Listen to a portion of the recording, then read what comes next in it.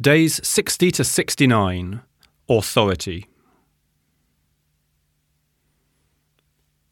As we earn reputation, we may be awarded social authority.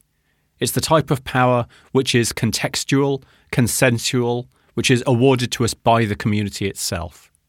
If we've earned our reputation, we'll be awarded social authority. This is really the turning point in social leadership. Formal authority is given to us by the organisation. Social authority is earned by us through our actions into the community. You may have high social authority and have no formal authority whatsoever. You may simply have earned it through your community.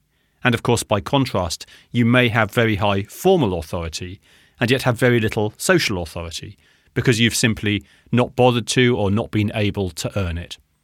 This really sits at the heart of the power balance in a socially dynamic organisation, the balance between the formal and the social pillars of that organisation. My premise is that if you wish to be effective, if you wish to be a good leader, you need both. You need to understand where your formal authority sits, but you also need to earn your social authority. And that's what we're going to look at in this next section.